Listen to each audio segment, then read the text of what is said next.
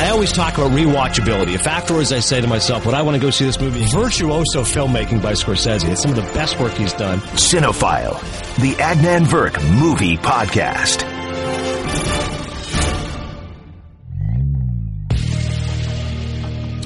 On the previous Cinephile, I said never underestimate the audience. The lesson after last week's Cinephile, never underestimate Stanzik. Because when he wants to bring the heat on a quiz that nobody will get, he will do so. The previous Cinephile quiz, we had 10 correct answers in 20 hours and a total of 15 that were still trickling in. On the last episode, Stanzik dialed up an absolute doozy, which nobody got right, and here is what is perhaps more telling than anything. Now, I get the fact we released the last episode on the election, so I don't know what the numbers were. Maybe people didn't listen to it. I love Matt Atchity. If you didn't listen, you're missing out. Rotten Tomatoes, I thought it was a terrific interview. And my brother actually said he thought it was one of our better episodes. So maybe just people didn't listen to it as much. That's fine. But here's what's more telling is that nobody even attempted the quiz. And in fact, a couple of people tweeted me going, hey, dude, I listen to the podcast all the time. I'm a huge fan. There's zero chance I would get this right. What the hell is your voice Stanzik doing? I said, what he's doing is he's following my orders, which was, listen, we had a too easy quiz before, so we had to make it harder. Now we figured it out, a happy medium. That's it. We just got to find the happy medium. The first one underestimated the audience this time. Maybe we overestimated a little bit. I think the hardest question was, what movie did I see for $5.23 in Iowa? That was when the people go, you know what? Screw that. I don't need a shirt, buddy. This is way too much work. Have to listen to your stupid podcast to find out what movie you saw in Iowa. Why were you in Iowa? And why were you spending $5.23 to go see a movie? Anyways, we'll get another quiz maybe next time. We'll figure it out. But thank you for all your feedback as always. This is a great Cinephile coming up. The great Billy Bob Thornton, one of my favorite actors. And as you'll hear in this interview, if you kind of like him a little bit, don't know a lot about him, I think if you listen to this interview, you're going to love the guy because he is candid, he's insightful, honest, he's funny, he's self-deprecating. He has all those things wrapped up into one terrific package, and his acting over the years has proven what a great actor he is. But like I said, once you listen to this interview, we talk about Sling Blade and all the wonderful films that he's made. So take a listen to Billy Bob Thornton, and then I will tell you a couple of tidbits about him off the air. Stanzik and I had some interaction with him, which is also interesting because he had a bit of a rap, I think, from some as being a tough interview. If you Google his name, particularly look up an interview he did in Canada, it's like, oh, my God, Billy Bob Thornton, he's a tough interview. And, in fact, Ryan Russillo, who also interviewed him when he came to ESPN, was like, yeah, I did some research, and I was like, this guy's a terrible interview. Like, I'm really worried. And he was sensational with Ryan. And, in fact, he was great on all ESPN platforms. So I asked him about it, and I'll tell you what he said to me after. But first, take a listen to Billy Bob. You're listening to Cinephile, the Adnan Virk Movie Podcast, and a real thrill to have one of the best actors alive here with us in studio, Billy Bob Thornton. Great to see you, man. I've been a fan of yours for so many years, and what was really cool about all of this is that when I heard you were coming, I got to go back and revisit a lot of your classic films. And I want to ask you first and foremost about One False Move, because I remember I didn't know anything about you, and that was the film that, to me, introduced me to you. You wrote the script with Tom Epperson, and I remember Siskel and Ebert's review. They were like, you have got to see this film. And I was 13 years old, came out in 1991, and I said, well, what's so special about this action thriller? And I went back and I watched it again last night. That first scene where you hogtie the woman and you're threatening to light her on fire, like it comes out like gangbusters. And the greatness of that movie, for those who haven't seen it, it's not only a thriller, it's a commentary on race, it's a commentary on city versus country, it's about family. Like it's an extraordinary movie. And I'm just wondering, for you, when you have memories of One False Move, what stands out to you? People didn't want us to use that title because there were several movies in the catalog, over the years called Hurricane, and then it was called Star City, and then finally one of the studio guys named it One False Move. We didn't even title it, and wow. And at the time we thought it sounded kind of like a B movie title. Right, it sounds like a generic thriller. Yeah, exactly, and we weren't crazy about the title, and it worked out okay, but. Carl Franklin, who directed the movie, Carl is a terrific actor's director. And so I was really happy to be with a good actor's director early on like that because, some people get with the wrong people and develop bad habits. Right. And I think he did a great job on it. And you're right, the movie's about a lot of different things. It's the kind of movie, because the independent film business is pretty much done for right now. It's all on TV. You either do event movies for the studios or you do Amazon, Netflix, whatever. And that movie and Sling Blade and Monsters Ball, Man Who Wasn't There, a lot of movies that I've done over the years probably either wouldn't get made now or would get made for a couple of $1 million and nobody'd ever see them. Yeah, you dovetail perfectly to my next point, which is 20th anniversary of Sling Blade this month. And I can't imagine you trying to sell someone on that movie. Like I was trying to tell someone, I'm like, well, it's about this slow-witted guy who gets released and befriends his kid, ends up killing a guy because he's an abusive father, and he ends up back where he belongs. I'm like, wait, what? I'm like, exactly. Oh, yeah, like what? Yeah. How could you sell this movie? But and I think people forget, Billy Bob. They think you won the Oscar for acting, but it was the screenplay, right? Because you had come up with the story. Some folks called it Kaiser Blade, some folks called it Sling Blade, right? But how were you able to make that movie in 1996 and have it transcend, like you said, beyond just this independent bubble? Right. Well, from the late 80s through the late 90s, there was sort of an independent film renaissance period. It was a really rich time for independent film. And, Miramax had a lot to do with that. And it was a time when those were sought after. Those, somebody wanted the next real edgy, sort of anti-hero and also, indie feeling, rough-edged kind of movie, And I sold that movie to the first people I talked to, really my agent over at William Morris. He just said, hey, there's this guy, like they were production assistants, and now their, parents gave them some money to make movies with. They had made one movie, I think, before Sling Blade for like $60,000. Wow. And something that I don't even know if I've ever said it publicly. I've told friends of mine, but one of the things about Sling Blade is that they didn't have all the money. They said, this is going to be our first $1 million movie. Mm-hmm. They said, we can't pay you as a director or anything, but, we have to pay you as an actor because of union stuff, but I wasn't in the DGA yet. Mm-hmm. But what we're doing is we're looking for people with a script who want to direct their own movie because we can't afford directors, but we'll let you direct it and we'll give you 50% of it, of the gross. And I said, yeah, okay, because I thought my mom and a few friends would see it, Right. And so one way or the other, what they didn't tell me at the time was that they didn't have the money. They were getting the money as we were making the movie. Like they had $30,000 when we started. I mean, if I had known that, I would have been a nervous wreck, right. But I had no idea. And that's a fortune. Like $1 million for an independent film at that time, it's a fortune. Like, right. You're thinking, we're good, we got this. Yeah, absolutely. But if, like you said, the fact you didn't have that, imagine that anxiety and unease, like that's constantly weighing on you the whole time. Exactly. Yeah. I love that J.T. Walsh monologue at the start, cracks me up. Oh, yeah, I know, right? J.T. was great. The story he tells you, like, then the penis comes out, and you're like, yeah. and he goes, Oh, yeah. The only downside to Sling Blade is the only flaw in the movie is that every damn person that sees it ends up doing an impression of Carl. And it's always, why is it always fried chicken and taters? They always mention French fried potatoes. It's like, I don't care really that if people love your movie, they can love it for whatever reason, but it is a little disconcerting to me that, people will come up to me sometimes and say, man, I love Sling Blade. Man, that thing was hilarious.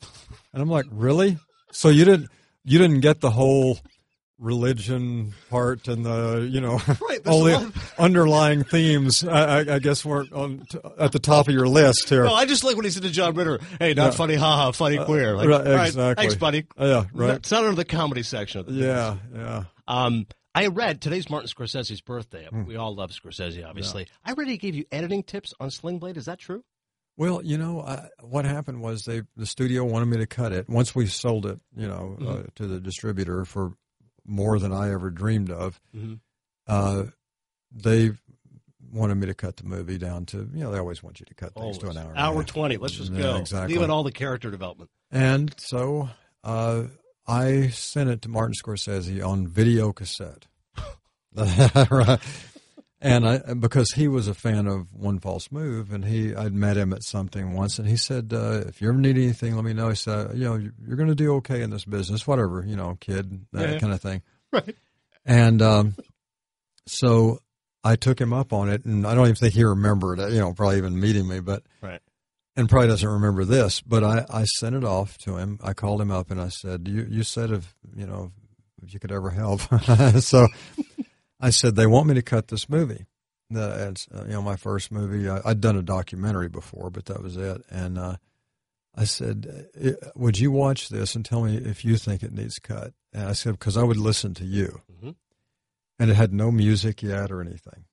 2 hours and 17 minutes, and sent it to him. And I heard back from him a couple of weeks later, and he said, "Don't cut a frame." And he said, and aside from anything creative, he goes, "I personally happen to think this is a great movie, and I think you're going to do very well with it. You may even collect an award for this movie, But he said, the reason I'm telling you this is because right now you're under the radar, you're starting out and everything.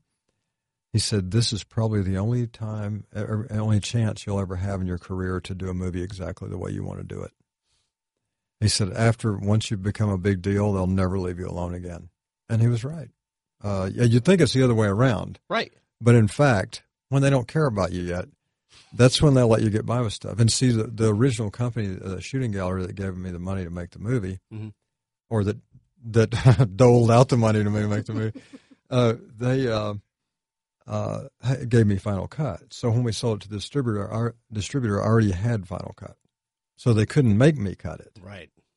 And that's why I sent it to Scorsese. Well, it's amazing because you think about independent filmmakers and guys that have kind of stayed true to their vision. And one of those guys, along with yourself, or a group of people, is the Coen brothers. Right. And it's right there with Sling Blade, but The Man Who Wasn't There, to me, I think is your best work. I think it's extraordinary. And it's like you take it personally when you really love an actor, you go, why didn't enough people see that movie? Like, it's a film noir. It's beautifully shot. The dialogue's amazing. The scene with Tony Shalhoub and you, where Freddie Reed and I'm an attorney, you're a barber. You don't know anything. Exactly. Like Scarlett Johansson when she says, I get it, you're an enthusiast. No. How did you play it? Because I had to imagine as an actor, it's easy. Pacino said this with The Godfather. It's easy to play Sonny because you're fiery and volcanic. It's harder to play Michael because it's inward. Right. That character you played in The Man Who Wasn't There, the barber, is so detached and so taciturn. How were you able to do that? Well, that was the hardest thing, or at least the thing that was most concerning before doing the movie was how do you do a whole movie where really you're talking in voiceover the whole movie and you're not, you don't have a lot of dialogue. You're just sitting there smoking and looking at people. And one of the things that I do when I'm playing a character that's that inside themselves is that on the set, I'm not that way all the time. In other words, if you're just sitting there, Robert Duvall told me years ago there's a thin line between subtle and boring. And I think that you've got to, first of all, you have to hold the camera.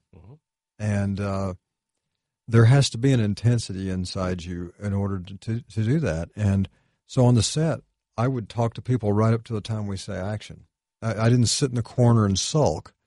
That would just keep me in the same spot. So in other words, if it's almost like, they say somebody dies and you see their, something go out of them or whatever, It's like if I've just been sitting around joking with you and we've been talking about football or whatever it is, and then I sit down, they say roll, there's still life going on there, see? Well, you are reading my mind because I watched Monsters Ball obviously years ago, and I remember watching the outtakes and exactly what you're referring to. Same thing I do on set, on baseball, thunder, or college football. When the director's going 30 seconds or 10 seconds, I'm still talking because I don't like the idea of lights on, cue, and you're shot out of a cannon. Exactly. We should already be having a conversation about the car and whatever it is. And the outtake on Monsters Ball is you and Halle Berry driving in a car. And she's just quietly emoting, and you are talking as the character what he'd be saying prior to the dialogue in the movie. Right. Meaning you're saying, I'm so sorry about your son. Hopefully we'll get through this. Then they call action, and you're doing what's actually scripted. But you've already had an actual conversation about what the guy would have been saying before you see it. Right. Exactly. Which is amazing, because I can imagine other actors might be unnerved by that. Like, no, I'm in my space. And you're going, no, this is actually helping us get into that mode. Well, the point of good acting is that you're supposed to be real. Right. And I'm of the mind that you don't, I don't know if I can only use California because I live in California, but if you're, I always looked at acting classes like this. They take you through all these steps to get to this place. And maybe it works for some people, not for me. Right. But I always said this to young actors. I said, if you're in Santa Monica and you want to go to the airport, you don't go from Santa Monica to Glendale to the airport. Just go to the airport. Right. It's right over there. you know. And so, I just believe that if you have life experience and, you just talk to people like you talk to them without going out in the hallway and yodeling and stuff first, Well, that's the difference, because then I think some would say, oh, so you mean method acting, but it's not like you're staying in character the whole time. No. You're being you. Yeah. I'm me in every role I play.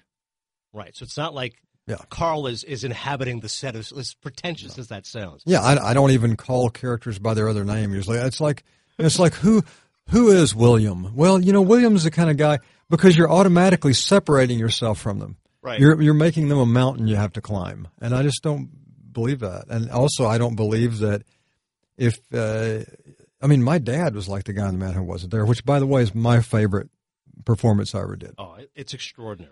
And it's like when you're doing these things, you have to kind of keep your life in it. It's like I always tell people my method is started when I was born. If I have a method or a process, it's like my process was from the time I was born till now. It's not something I concocted. Right. And it's like if an actor's playing a street person, let's say a homeless guy. And he goes downtown in L.A. and he gets in a cardboard box on 5th Street, and his security guard's right there in the car, and, his publicist is on the phone with him and stuff, and he spends the night in a cardboard box.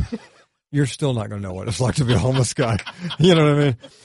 If you know that you're going back to Beverly Hills tomorrow, right, you're not going to know what it's like to be homeless, Well, that's the thing. You cut through that pretension, I think, as well as any actor in Hollywood. I don't know, it's maybe because you're from Arkansas and these other guys maybe grew up in a different environment. But I remember the Monsters Ball, again, the commentary. Mark Forster, I'm sure, is a great guy and a good director. But he's using all these ethereal thoughts in the commentary, and you're just like, hey, man, whatever. They just call action and we do it. And you're not trying to be denigrating. You're just like, let's not be, I guess don't make it bigger than it is. Like, it's an important story, and I'm happy to be in service of the story. But the guys that get caught in concepts end up missing the real substance of the art. Well, people want to believe, like if you do a Q&A with a group of young filmmakers or whatever, or critics or whatever they are, it's interesting to them to hear about the process, and it's interesting to hear all the tricks of the trade.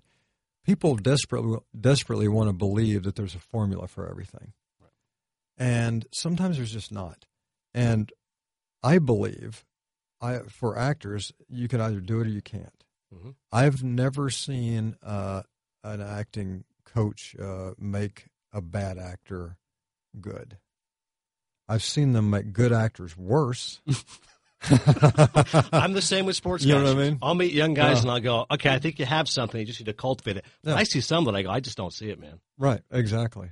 Yeah, that's not your deal. See, like, for instance, people assume that actors can do any other kind of entertainment thing. Right. Not true. Not a good public speaker. I could never, I'm the wrong guy to host something. Right. For instance, I'm too scattered. I have ADD. I'm dyslexic. There's all kind of reasons for me to not be a host. But you're a musician, box cutters. You guys are successful, so you have other talents. Oh, absolutely. Music I grew up in. That's fine. Right. On stage playing music, but I mean, just as a talk show host or like what you guys do. Right. I'm a sports guy. Right. But Jack Buck and Mike Shannon, because I'm a Cardinal guy. Yep. They got me in the booth with them one time at a Cardinal game, and Shannon said, "Come on, Billy, we're going to have you call an inning." And Jack said, "Yeah, that'd be good." And Jack looked a little hesitant, but Shannon, he don't care. He's a character. And they were playing Toronto, I believe it was, and this was in a spring game, and. Or maybe it wasn't. I remember Ken Seiko was still there. That's all I remember. Yep. Malcolm Six with the Jays briefly. Yep. But because he came to the plate and they let me call an inning. How'd you do? Horrible. and I'm a baseball guy. Right. I know. I'm looking at this guy and I go, Jose Canseco comes up to the plate and. And he bats toward the ball and stuff like that. Were you saying too much or not enough stuff? Nothing. I was babbling like an idiot. And I looked at Shannon and I said, I can't. You got to do it. You know, We all have to know our strengths and weaknesses. Bad Santa is one of the funniest movies of this century. Bad Santa 2 is going to be now in theaters. I've seen it. I encourage all of you to go check it out. There was no bigger laugh for me, my brother, and my cousins when the guy comes to your door and wants you to join in the festivities, and you said, sorry, we don't celebrate Christmas. We're Muslim. So all of me and my family, that's what we used to always say. Exactly. Like, no, hey, we don't celebrate Christmas. Get off our back. Yeah. You see a reindeer on our roof? Get out of here. Yeah. So we all love it. I've read that when you got the script, you were like, okay, either this is going to be a gigantic hit or this is it. I'm packing my bags and back to Arkansas. Exactly. Why do you think it was able to connect with audiences? You know, I think it's an alternative to the usual over-sentimental kind of movies, you know. It's my favorite Christmas movie for that reason. Well, I mean, you know, people who watch It's a Wonderful Life will watch Bad Santa, too. I think it's almost like an antidote to all the Christmas syrup, you know. And, right. And also, I think Willie says a lot of things to people that we didn't want to in the grocery store sometime, but we can't do it. I'm on lunch break. Yeah, exactly. I mean, I think everybody wants to, you know, do that every now and then, and I think people can kind of live vicariously through Willie that way. And also something that profane, you just gotta. It's like you watch it like a train wreck. It's like, wow, they did this. And the new one's the same way. I mean, we have some stuff. You know, I don't think people will ever look at Japanese food the same. No. Good to have Tony Cox is back. Oh, yeah. God bless, of course, the late John Ritter and Bernie Mac not there, but yeah. Kathy Bates is fantastic. And that kid's Canadian, by the way. I'm from Toronto, so I looked it up. He's from Vancouver. Yeah, Thurman Merman. He still has a hankering for sandwiches. I should just say that. Absolutely, yeah. Two other things before we let you go. You mentioned Duvall, your relationship with him. How did that happen? He's in Sling Blade. Right. You're in The Apostle, which I think is Duvall's masterpiece. I love that movie, yeah. And your character plays this racist who ends up coming to church and has an awakening, so to speak. Right. How'd that develop with Duvall? He's one of the greats, obviously. I knew Duvall before we did Sling Blade. We had the same agent, and my agent knew that he was my hero, you know, and he hooked us up a few years before that. And Duvall came to me one time to Tom Epperson and myself, and he said he liked our writing, and Duvall loves Southern literature, you know, and Texas and Faulkner and Steinbeck, any of that stuff, yeah. And he said, I want you guys to write me a movie where I play a black man. I swear. And I said, well, Bobby, that's kind of a tall order, you know. And he goes, I when I was a kid, there was a black man who had red hair. I swear to God. And I remembered that in my town. And and he wanted to play a black man, so we wrote this movie that he and James Earl Jones starred in called A Family Thing. Yeah. And that was kind of how our relationship started right there, yeah. That's really cool. Speaking of projects, again, Against the Grain, you were nominated Best Supporting Actor, A Simple Plan. I remember my buddy Mike and I, you know when you see a great movie, you walk out and you're just silent afterwards. It was like an updated version of Treasure of Sierra Madre. Right. And your character, Jacob, like there's two things that stick out to me still now. One is when he's impersonating Bill Paxton, and he's doing it because his brother had said to do it. But he's taken real relish in it because he knows it's bugging his brother, and doesn't like the plan. Exactly. And two, when Jacob, it's just so heartbreaking, he just says, listen, man, like I've never even kissed a girl before. Right. Like if being rich changes that, I'm all for it. Yeah. How do you know those characters? It seems like those outcasts, those guys from the South, you know those people better, I think, than anybody. I was one more than people know. Yeah. I was kind of I was raised in the woods, and you know, when we moved into a town that was a bigger town, I was kind of an outcast, and you know, teased as a hillbilly and all this kind of stuff, you know. So I went through all that, and I was just this buck-toothed kid who never, you know, figured it'd amount to anything, and pretty insecure. Those characters are actually probably closer to me than anything else. Wow. And the character, that scene you're talking about with Jacob in the car about the girl, that wasn't in the script. That was mine. Wow. Yeah. That's awesome. And that was an actual story from when I was Great actors always bring the material to them. On a sports note, as a diehard Cardinals fan, you mentioned Jack Buck. I just read Joe Buck's book, by the way. It's terrific. Oh, yeah. I'm sure you know Joe a little bit, but he's great stories about Jack and just how beloved he was in St. Louis.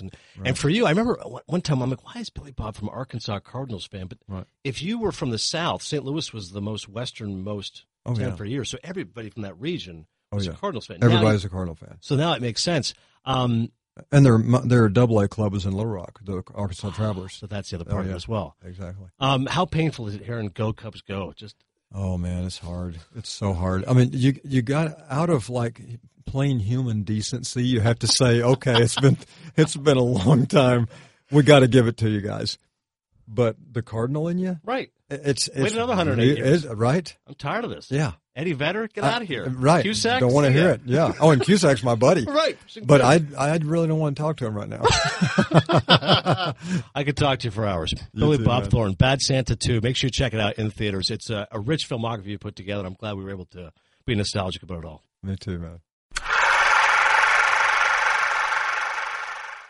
So this is the crazy thing. The interview ends, and he looks at me, and he smiles, big smile, and he goes, man, I knew you liked movies, but I didn't know you knew that much. So two things there, Stans. One, he's a legitimate fan. Like, he knew who all of us were. Like, when he walked in, it was like... Let's be clear. He's a legitimate sports fan, right, and knows you through your work at ESPN. He is not a legitimate fan of the podcast yet. But I think, I mean, this is something that was interesting, by the way. Because of a confluence of events, Stanzik was actually in the room with me the entire time. Your reaction to his answers and his whole demeanor.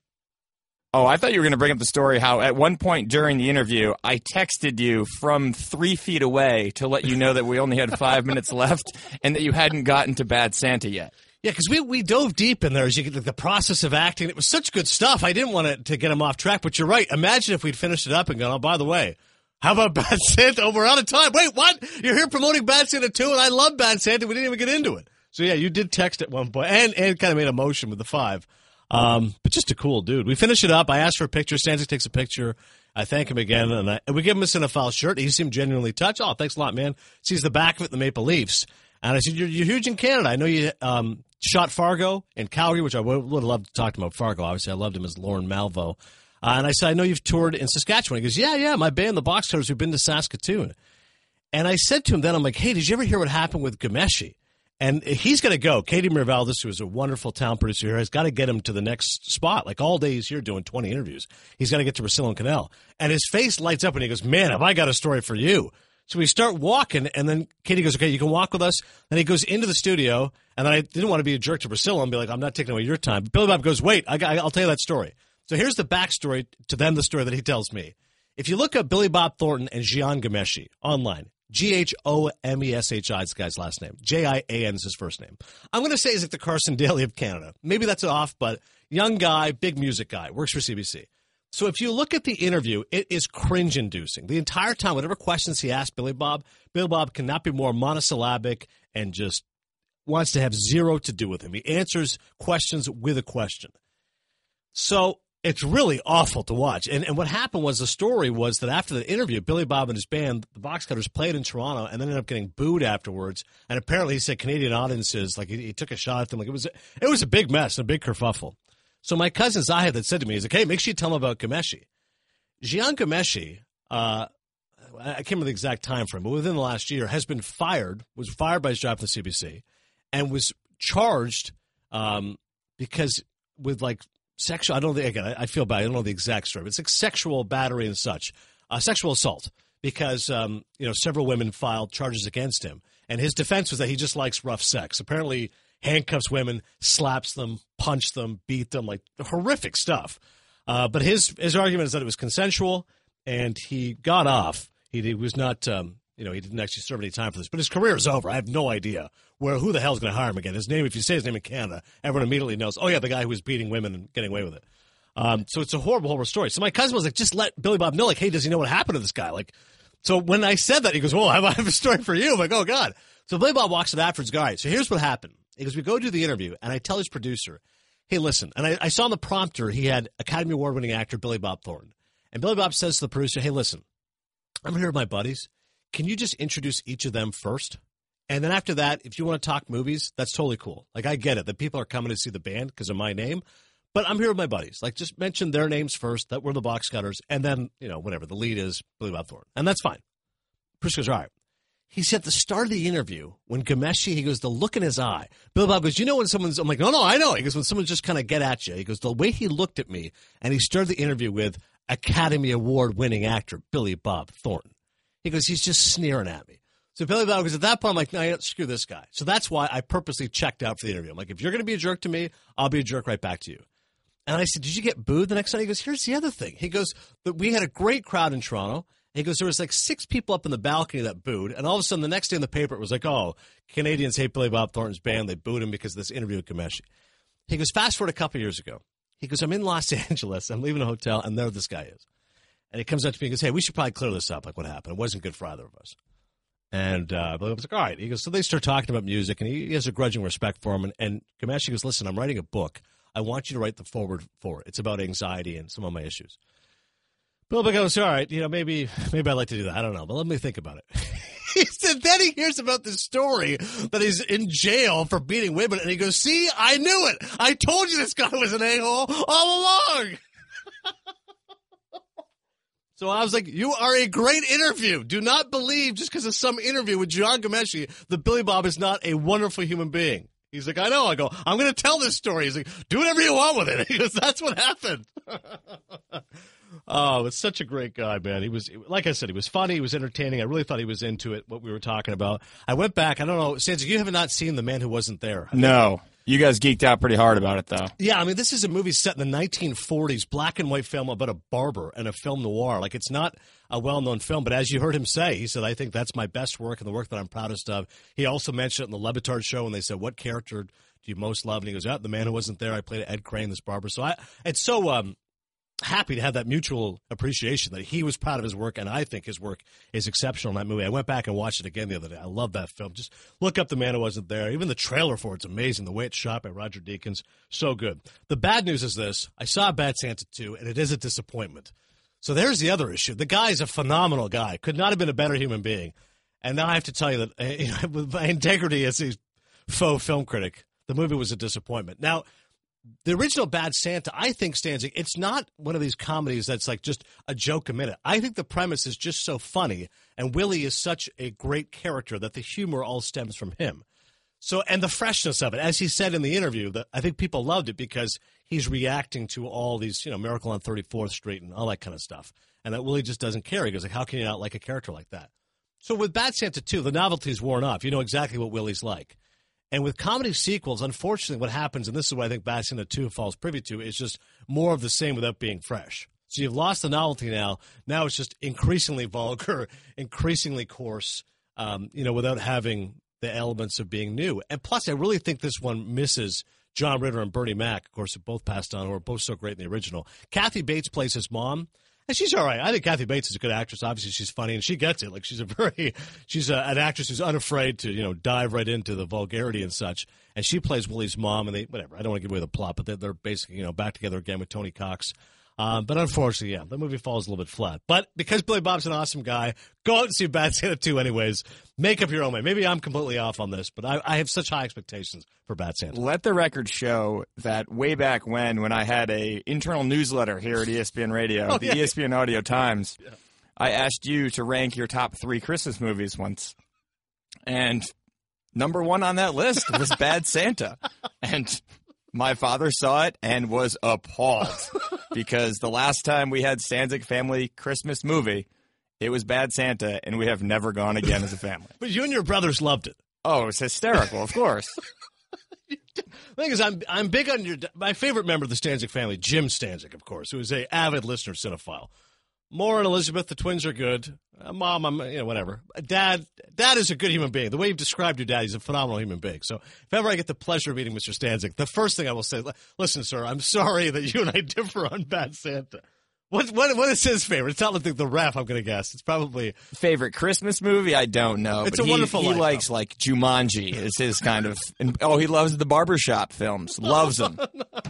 Like, to a level I can't even understand. For those wondering, Stanzik is indeed white, and his father is white. So, yes, it's a little bit surprising.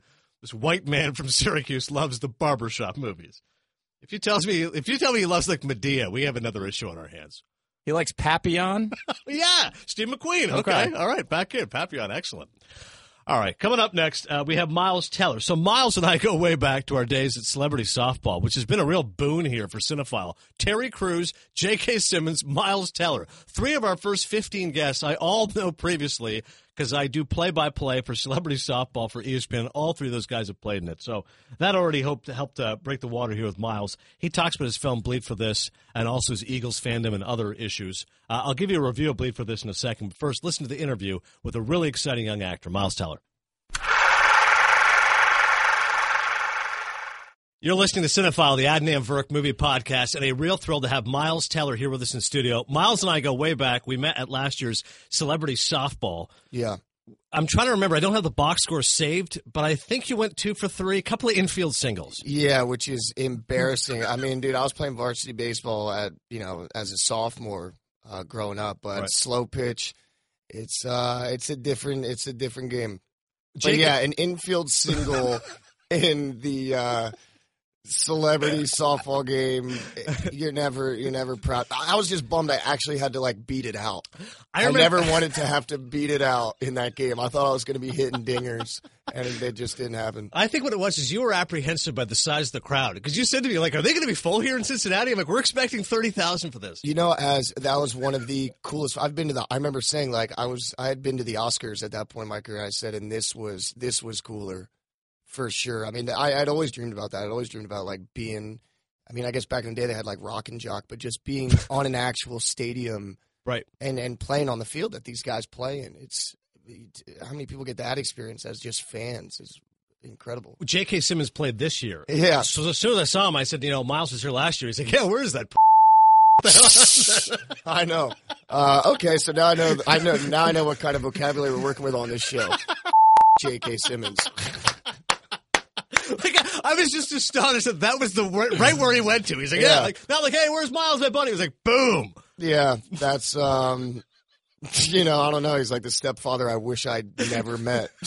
But somehow we're just, we're linked for life. Yeah, I mean, he owes you, and I don't mean this sarcastically, he owes you in small part with the Oscar because of how good you guys work together in Whiplash. Yeah. And anytime you win supporting actor, usually the lead actor had something to do with it. Right. So, his victory is also victory for you. You can never let him forget that. Hey, whatever you say, JK, I was the lead of Whiplash. It wasn't Best Picture nominee. Yeah. He's, I don't know. I think he's looking for one more great ride before he goes off into the sunset, and I keep telling him, well, I'm busy. Figure it out. Yeah, when are they going to reteam? We'll let you know, JK. Yeah, I don't know, man. I'm pretty busy. He really did enjoy taunting you and belittling you. I'm like, what actor wouldn't? How much fun would that be? Damien Chazelle's like, all right, you want to just torture Miles again today? Yeah, we're going to do that again. Yeah, pretty much. I don't know. I'm sure there's been a couple co-stars of mine that would have enjoyed that opportunity, but in reality, and you'll never hear this from JK, the set was actually a lot of fun. Right. JK's a baseball guy. I'm a baseball guy. Yeah, he's a Tigers fan. It's baseball's a different sport. I feel like if your dad didn't teach it to you, then you probably missed it. But baseball fans, they just kind of, I don't know. There's a certain there's just a certain dialogue that they use that's different from other sports. But we were laughing on set. It's just absurd because I was 25 at the time, and he's slapping me in the face, or maybe I was yeah, exactly. He's slap me in the face, and this guy I'm having these conversations with about the Tigers and Phillies on action. He slapped me, and I'm having to drop a single tear. Because it calls for it in the script. Are you one of those single tier? I'm like, oh my God, I literally have to drop a tier right now. And then it's hey, what do you think about Jimmy Rollins? You like what he and Scott Rowland are doing? Yeah, exactly. Oh, Scott Rowland. I've not heard that name in so long. Classic Phillies, because you're 29, so your Phillies fandom, Ryan Howard, obviously. Yeah, later, but my first team was that '93 team. Darren Dalton's my favorite player. Kruk, Mika Morandini, Kevin Stocker. Eisenreich, Incaviglia, Dykstra, Ricky Batalico, those Mitch Williams, those are my guys. That's all wonderful. Charlie Hayes, before he was catching that out for the Yankees. I don't want to remind you, but being from Toronto, 93, Joe Carter. Yeah, I'm trying to think. I thought that was the year of the strike, but it's maybe that was 94. I don't know. I do love the fact, though, fandom, the way it's created, just what you did, you can literally rhyme off the exact batting order or whatever of your youth. You can, I remember we were talking even hockey. You were Flyers, Lindros, Legion of Doom, that stuff. Snow and Hextall and Brindamore and Joel Otto, and, all those. I don't even really, I haven't really followed hockey that much lately, but I mean, the Phillies are honestly probably third in that town. It's Eagles and then Flyers. Flyers, too. I'm are with you. huge. It's a huge hockey town. And then when the Phillies won in 2008, because we had been bottom of the barrel for so long. Right. That was there's a sports bar in New York called Wogie's. Okay. That's a Philly sports That's bar. right. Good cheesesteaks, and I watch them win the World Series there. I cried because it's like, if I know, and I tell my girlfriend this because I'll be in the airport, somebody will have a hat on. Sports is just you just instantly. I don't care if I know nothing else about you, and I see you wearing a Phillies hat. We both love that, and so I like you. Right. If I don't, you could be a terrible person, you could be a terrible human being, but I'll be able to have a conversation with you and enjoy your company for a little bit. That's the greatness of fandom. You're listening to Cinephile, the Adnan Virk movie podcast. We're talking with Miles Teller. Your journey, for those who are unaware, at NYU, in your own words, you smoked a ton of pot. Yeah. Having said that, you lived the lifestyle that which is now legal in a lot of states. So nothing wrong with that. Yeah. But this is amazing. How soon after graduation did you get that role with Nicole Kidman in Rabbit Hole? So I got a manager pretty much right before my senior year, which NYU actually doesn't really advocate. They don't want you to start working professionally. They think while you're in school, focus on school and then have the business come to you afterwards. But I don't know. I got a manager, started auditioning, and I booked Rabbit Hole. I was doing an NYU student film maybe like 2 weeks before I graduated, and then I got the call saying that I just booked this part. And you go from only doing things with your peers, I'm only doing scenes with guys and girls my own age, to then, boom, 3 weeks later, I was on set with John Cameron Mitchell and Nicole Kidman and Aaron Eckhart, and no rehearsal, which is something I love now. But at the time, I was like, what do you mean that we don't get to practice this first? And, man, you're just in a scene with Nicole. And even now, it's like I was just at the Governor's Awards, and everybody that you can think of is at this thing. And me and Nicole have known each other for a couple of years now, but yeah, man, you still work with people that you just kind of grew up with, or it's hard to not see them as something bigger than themselves. It's hard to. Now I'm better at it, but for a minute, those first couple takes, I remember just really feeling an out of body experience. Oh, dude, that's our Sports Center spot running right now. Oh, look at that. That's right. You're on. Wait a second. You're with Joe Tessitore right now on these ESPN commercials. Thank God. There's Vinny. Vinny Pazienza. That's right. Yeah, it's nice to break up this Giants going to make the Super Bowl crap. A lot of talk today on ESPN. How much ESPN do you watch? What are the Giants, 5-4? 6-3. Oh, 6-3? Beat the Bengals 21-20 on Monday Night Football. Yeah. I don't know. I couldn't believe we lost to him. In that game. But the Eagles great at home. Like big win. Undefeated at home, yeah. Right, we're great at home. Had a 5-4. 10-point lead in the fourth quarter against the Cowboys at home. Yeah, it was painful. But it's Who like, do you hate more, what do you do? Cowboys or Giants? It's funny. So for my uncles, you know what I mean? It's like everybody hates Dallas. And that's because, for a long time, Dallas was winning all those years. For me personally, in my generation, I was talking about the other day, I'm like, I hate the Giants. My buddy's a Giants fan, and I just... Buddies always make it worse. Oh, my Chirping. God. Yeah, exactly. Yeah, chirping. But, they've won 2 Super Bowls, and they've kind of been the team, even though they're not putting up the numbers, wins and losses. Right. Eagles averaged 10 wins a season, I think, with Andy Reid. Yep. Giants are getting these Super Bowls, so I hate the Giants. Yeah, it's pretty frustrating. Some people will tell me I need to play Peyton Manning in a biopic someday. And then some people say I look like Eli Manning. Stacey, you like that pic? Yeah. You think Miles looks like Peyton? I mean... I think Miles is a little more sophisticated, a little more handsome than Peyton Manning. Hey, what are you going to do? But I'm saying that's why you Forehead not as big. Sometimes you stay off Twitter. For good reason. Yeah, exactly. Bleed for this. I was apprehensive before I saw it because I go, another boxing movie? Like, we've had so many of these. I get why actors want to play it. First and foremost, you were in phenomenal shape in this movie. Thank you. You were in good shape when I met you a year ago, but like, what did you have to do? Like salmon and broccoli, 1,200 calories a day? Like, you're shredded in this movie. Yeah, it's funny because me and Michael B., we were both doing Michael B. Jordan. Right. So we did Creed, and we were both filming Fantastic Four at the time that we were training for our boxing movies because we were both supposed to start right after Fantastic Four. Yeah. So Mike was bulking up. He was eating, mounds of, healthy food, but mounds of it. And I was just, I had to put on what's called lean muscle mass. So I had to lose weight while also building muscle. So I dropped 20 pounds, got down to 6% body fat. And that's just to get you in the door. Visually you have to look like a boxer for people to buy it. Right. Then you got to box like the guy, and then you got to handle yourself like a a boxer. And Vinny also moved up 3 weight classes. That was part of his legacy. He won titles at lightweight and junior middle, which Roberto Duran was the only guy to do it at the time. But we're filming in 24 days, so I started at 168 for the first fight, and then by the last fight, I gained 15 pounds back in about 2.5 weeks. Oh, man. Yeah. But that was fun because we're in Providence. I don't know if anybody's been there, but Yeah. I'm sure somebody's been there, but I don't know if you've been there. And it's like, I don't know if anyone's ever been there. It's just Tourism like, of Providence. yeah. Is not high. But they have this area called Federal Hill, and they have a really proud Italian-American community with some incredible food that for a while I was just staring at. Even in the movie, all the pasta scenes, like I had to spit it out. Oh. So I just was like, very strict calories. Well, like I said, what I love about the movie was, A, it's based on the true stories. You mentioned Vinny Pazienza, which I didn't know. Like, I'm a sportscaster. I know boxing, and I've never heard of Vinny Paz. And it reminded me a lot of ways of the fighter. You touched on the fact there's that strong Italian-American element in the film, and the particularly family. Pun Robin. It's like, it reminded me much in the way the fighter was, working-class guy, and it's focusing on his life story and how he overcomes that. Also, again, to the physicality, you had to have that halo on all the time. Yeah. I remember a dude in high school had one of those, and like my heart went out to him. How did you do Brutal. that day after day filming? Awful. Yeah, it's brutal. There's a scene where your girlfriend's trying to kiss you, and it's like, no, don't worry about it, it's fine. Like, yeah, Vinny wouldn't use the term girlfriend. She's just one of the birds.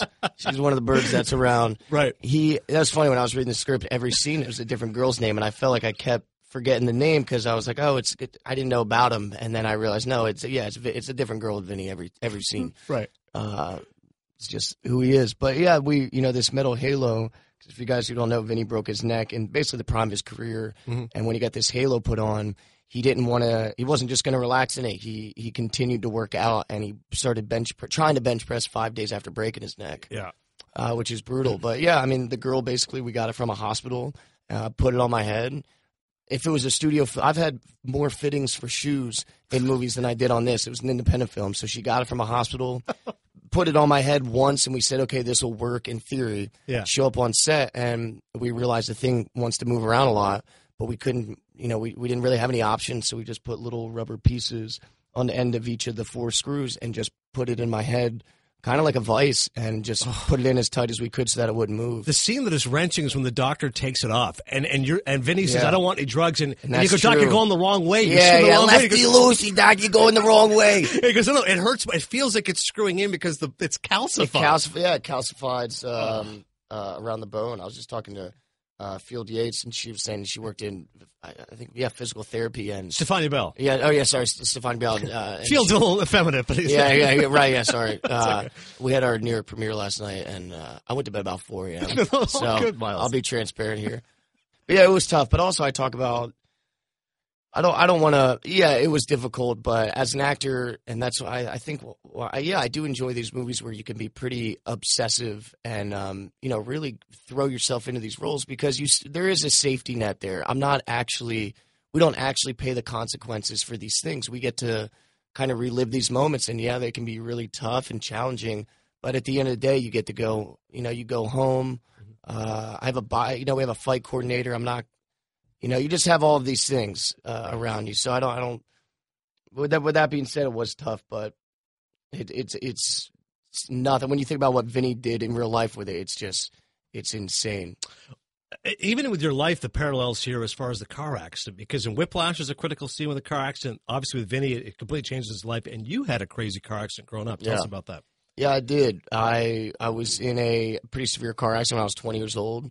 My buddies and I were coming back from a music festival in Connecticut. It was in Bridgeport. It's called Gathering of the Vibes. Oh, man. Where my deadheads at? Am I right? Bad memories of Connecticut. Yeah, Levon Helm on the drums. If he had said name one city in Connecticut, I would have been like, I'm going to go with Bridgeport. Yeah, it's a hot spot for kind of deadheads and jam bands.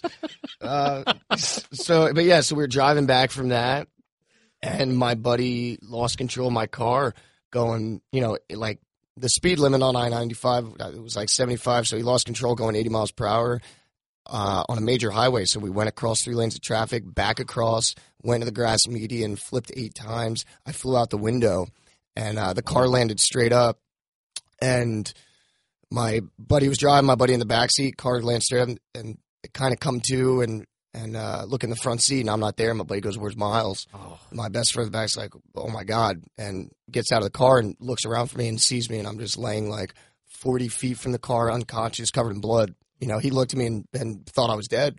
And, yeah, I mean, I remember him walking up to me, and I look at him, and I say, hey, man, what happened? He goes, we just got in a car accident. Oh, man, my mom's going to be so pissed. I can't believe I just wrecked my car. And I try and sit up, and he just looked at me and said, Miles, don't sit up. You're hurt. You're hurt really bad. And the look on his face so then I remembered where I was at, and I was thinking, oh, my God, I've been ejected. Thinking all the things that come along with that. I couldn't feel my legs at the time. I literally thought I was paralyzed. And it was overwhelming, so I blacked out and woke up in a hospital. That's unreal. Yeah, take that, J.K. Simmons. You what have you done? Right, like you said. What have you done, J.K.? But you think that a lot of people, if you grew up in Florida, that people just have car accidents. Like it's always not to your level, obviously. Yeah, not to this level, but it was on. I looked, in the town I grew up in. I mean, this happened kind of on the freeway, but the town I grew up in is a small country town. Yeah, and just a lot of dark back roads, and I lost two of my best friends in car accidents less than a year after my car accident, like 5 weeks from each other. And it's just, it's sad, but there's kind of like every year there's going to be one or two kids that goes to a local high school that pass away in a car accident. Miles Teller, before we finish up here, I do want to ask about War Dogs. I thought it was fantastic. And what I liked about it was it reminded me of like what a Scorsese movie would be. Yeah. Like the sense of adrenaline and the music, and you and Jonah Hill, both supercharged performances. Like it was almost as if like you would adapt Goodfellas to like a younger generation, and there were arms dealers instead of gangsters. Well, these guys were, this character that Jonah had, it's so rare. Inspired by Scarface. Yeah, and it's just so rare to get a character at that age. I mean, I think that's what we're always, for me, I just feel like I'm biding my time in my 20s, but you really get your good parts in 30s and 40s. Right. But for Jonah to have a character in his 20s who's just does not give a and is pulling out guns in the middle of the day and doing all these things that these guys, did. They were the biggest international arms dealers in the world as a couple of 23-year-old stoners. It's really the power that they had at that age it was unbelievable. But yeah, Todd Phillips is an incredible filmmaker. Yeah, what he did obviously with The Hangover, and now he did with this film, which is comedy and also echoes of drama as well. Go check out Bleed for This. It's a terrific new film in theaters this Friday. Miles Teller, when you think about best actors under 30, I think you're one of them. Cool. I mean, you're 29 years old. I'm turning 30 in February, so... All right, best actor in Hollywood under 30, Miles Teller, for at least right 2 now, months longer. Get it while it's hot, because in 2 months, he's one of 30 actors good under 40. Before I forget, because I know this is your first time at ESPN, I got a T-shirt. This is our podcast. Cool. And since I'm Canadian, I rank movies at a Maple Leaf. So there you get your 4 Maple Leafs here. So okay. We're going to be the only people that give you a present. You're going to go back to your girlfriend. How was ESPN? This guy gave me a shirt. I just worked with Taylor Kitsch. He's Canadian. So there you go. I'll wear this with pride around him, and thank you. This is an extra small. No, that's a large. I know. I was like, you can have an extra large if you want. I look small on screen of Whiplash, but I'm actually pretty ripped here, buddy. Well, Kevin Hart was furious. He was like, "You don't have an extra small." I'm like, "We only have larges and XLs." Wow. He refused to tweet out the podcast because of that. I'm like, "Hang on a second, just because the shirt didn't fit." Unreal. I tell you what, man. I'm going to tweet out this podcast regardless of the size shirt I get because I don't value things in that manner. Take that to the bank, Miles Teller. Thanks, Thank you. Appreciate it. All right, so Miles, as you can tell, he's a good guy. He's a funny guy. He does not take himself too seriously. By the way, as I mentioned there in the podcast, the Big Eagles sweatshirt on, so clearly wearing his fandom on his sleeve. Was really appalled by the covers the Giants were getting because when that came on Monday night, he said, "What, Giants Super Bowl bound? Come on!" So he does sound like a typical Eagles fan in that respect. The good news is this: Bleed for This is a surprisingly good movie. As I said to him, I was pleasantly surprised because I just feel like, how many more boxing movies can we have? That market is so oversaturated. But I think, even if a story is well-worn but it's told well, that it has appeal. And that's what happens with Bleed for This. I did not know the true story of Vinny Pazienza, and he's this, up-and-coming boxer from working-class Rhode Island, large Italian-American family, who's on his way up and then suffers this terrible car accident and then has to work his way back to the top. And I've seen some reviews. The critics are always so smarter than I am. One of them said it's like $1 Million Baby with a happy ending. I'm like, yeah, that's kind of a way you can describe it. Goes in the hospital, ends up coming back in, does win a fight, was a boxer. But Teller's commitment is really what stands out in the movie. He was humble about saying, listen, I'm an actor. It's not like I've got to wear the halo 24/7. It's not like I actually have screws in my head. But honestly, his performance really kind of sells the movie, and so does Aaron Eckhart, who plays his trainer. If I'd had more time, Miles would have asked. Aaron Eckhart got to be wearing like a fat suit because just the way he put on like a big gut. I'm like, Aaron Eckhart, he looks like 40 pounds heavier, shaved his head, just to play the role. But he's a really good actor, and I thought, again, he nailed that part. So check out Bleed for this. Like I said, I understand if you're apprehensive going, really, another sports movie, another boxing movie, but I thought it had a real authenticity about it. And the director, Ben Younger, if you like the movie Boiler Room, he hasn't done a whole lot, but I think a lot of young men our age love Boiler Room. And he did that movie, which I think was 2005 now. He hasn't worked a whole lot. 2009, I believe he did Prime. So he hasn't done a ton, but the Younger style is like very kind of, obviously look at Boiler Room, very masculine, very intense, and Bleed for this carries through with that as well. So check out Bleed for this, and our thanks to Miles Teller for coming by. I want to give a thought to it, a movie called Moonlight. If you're a real movie geek or you check out my work on goldderby.com, you know that it's getting significant Oscar buzz right now. The way we have it right now is Moonlight's going to be nominated for Best Picture, and Mahershala Ali is going to be nominated for Best Supporting Actor. In fact, he might be the favorite right now. And it's a really good film. I'm giving it 3 by the way, the reviews, Bad Santa 2, we'll give it 2 Maple Leafs. Bleed for this, I'm giving it 3 Maple Leafs. And Moonlight, I'm giving 3 Maple Leafs. Currently on Rotten Tomatoes, it has like a 98% ranking, so it almost sounds like I'm one of the few who's not overwhelmingly in favor of it. But it's a story, it's told in 3 parts about a young black boy who's coming to terms with his sexuality. So the first section is just a really little guy, and he was befriended by Mahershala Ali, who plays a drug dealer who has a conscience and kind of looks out for him. And there's one scene at the dinner table that's just fantastic because the little boy asks the drug dealer, who's kind of, taking on this parental role with him. He goes, "Hey, what is this?" And it's a famous gay slur. You all know what it is. He says, "What does this mean?" And the look on Mahershala Ali's face, like, you're a kid. How do you know what that word means? He's like, "Well, why are you asking me?" He's like, "Oh, that's all the kids at school call me." He's like, "Is that what I am?" And he's like, "No, I mean, no one should be called that. That's a bad name for someone. But if you are what that name is suggesting, that's cool. Like, I got no issue with that." And the kid's like, "Oh, okay." And then he asks him some other questions. And there's a real vulnerability to this kid who doesn't, understand the world. And the second chapter of his life now takes place in high school. And now he's really getting mistreated and mocked by his friends. And it taps into the fact that, if you ask people about gay culture, let's say specifically if you're black and gay, you've got 2 strikes against you, so to speak. And that the way that people are coming at you with prejudice, and if you're in the wrong situation, you're facing discrimination within your own community. Try being Jamaican and telling someone that you're gay. Like, go to that country and outwardly say that, and you'll see what kind of reaction you get. So Moonlight does an excellent job of showing what that world is like, and really a story that hasn't been told until now. And I think that's why, critics are certainly jumping on it, saying, go see this movie. We don't see stories about these people, young, black, gay kids growing up in inner city. That you hear the inner city part, you hear about black kids. We don't hear about the black gay kids and what their life must be like and what kind of torture they go through. The third chapter then shows the kid what he's like as an adult. And that's a real surprise because early on you go, okay, I see where this is going. He's being tortured. He's being tormented. I see where this is winding up. Won't give anything away, but the third chapter, you're really surprised when you see what this young boy who becomes a high school kid who now is a grown man, what he's now become. And it's actually really quite sad when you see the tragedy within it, but in a way that is very surprising. Barry Jenkins is the director. He's getting a lot of hype for this. He's going to be nominated for Best Director. So if you really like films, art house circuit, so to speak, you like your Oscar bait, go check out Moonlight. I'm giving it 3 Maple Leafs. Mahershala Ali, terrific. He's going to be nominated for Best Supporting Actor. He's a really terrific actor, and it's good to see him getting some love. A Scorsese story.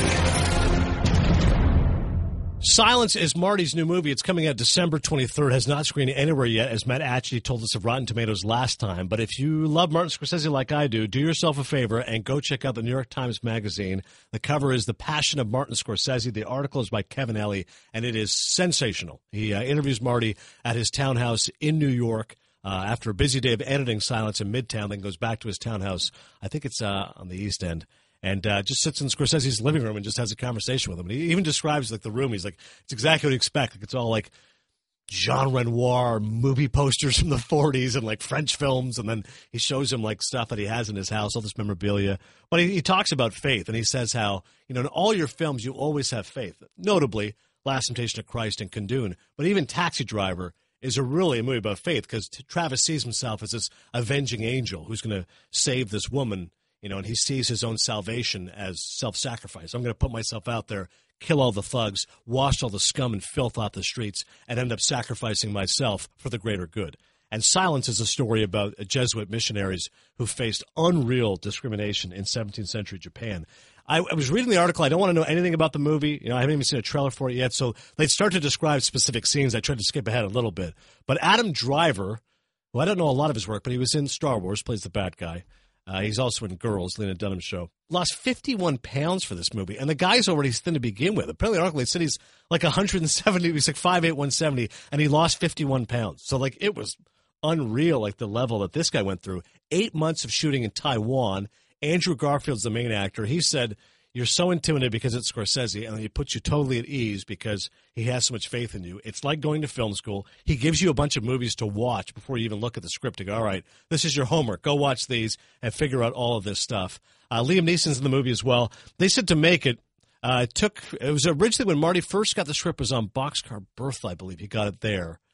Maybe it wasn't Boxcar Bertha. I think that was actually Last Temptation. Forgive me. But whenever he got the book, it took him. It's 27 years from now until actually making the film when he first read the book Silence. I can't wait to read the book. Apparently, it's awesome. But I did this with Shutter Island. I read the book first when I heard Marty was making the movie, and then I watched the movie. And I like Shutter Island, but I think I would have liked the movie more if I didn't know the ending. I already knew what was going to happen, what was going to happen with Leo. So this time I'm like, no.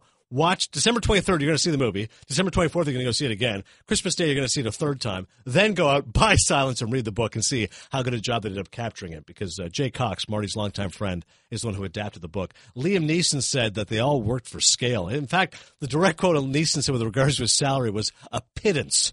And he said we had no issue with it. Because he has a small role in Gangs of New York, but he goes, listen, to work with Marty, we all do it for free. Like, Andrew Garfield will make another Amazing Spider-Man. He makes his money there. I'll make another Taken. That's where I make my money. Same thing Jonah Hill said. Wolf of Wall Street, it's fine. I'll make my comedies, and I'll make my money there. To work with Marty, we'll do it for free. And Scorsese himself waived a fee, did not make any money for making Silence. So check out Kevin Elliott's article about Marty, The Passion of Martin Scorsese. It is a really good read, and I'm really looking forward to seeing what's going to be coming out. We got lots of good movies on the way. So this is the time. The last 6 weeks of the year, I feel like the buzz is really building for quality films. So I think Cinephile will definitely be a destination here. As always, I'm Adnan Burke. Thanks for listening, and I'll see you at the movies. Don't miss out on the next episode of Cinephile. Subscribe to the Adnan Burke Movie Podcast by clicking the Listen tab in the ESPN app. Everyone is talking about magnesium. It's all you hear about. But why? What do we know about magnesium? Well, magnesium is the number one mineral that 75% of Americans are deficient in. If you are a woman over 35, magnesium will help you rediscover balance, energy, and vitality. Magnesium supports more than 300 enzymatic reactions in your body, including those involved in hormonal balance. From functional medicine doctors to mental well-being and female hormone experts, we all know that magnesium is the one mineral to improve all aspects of well-being and health. But which one?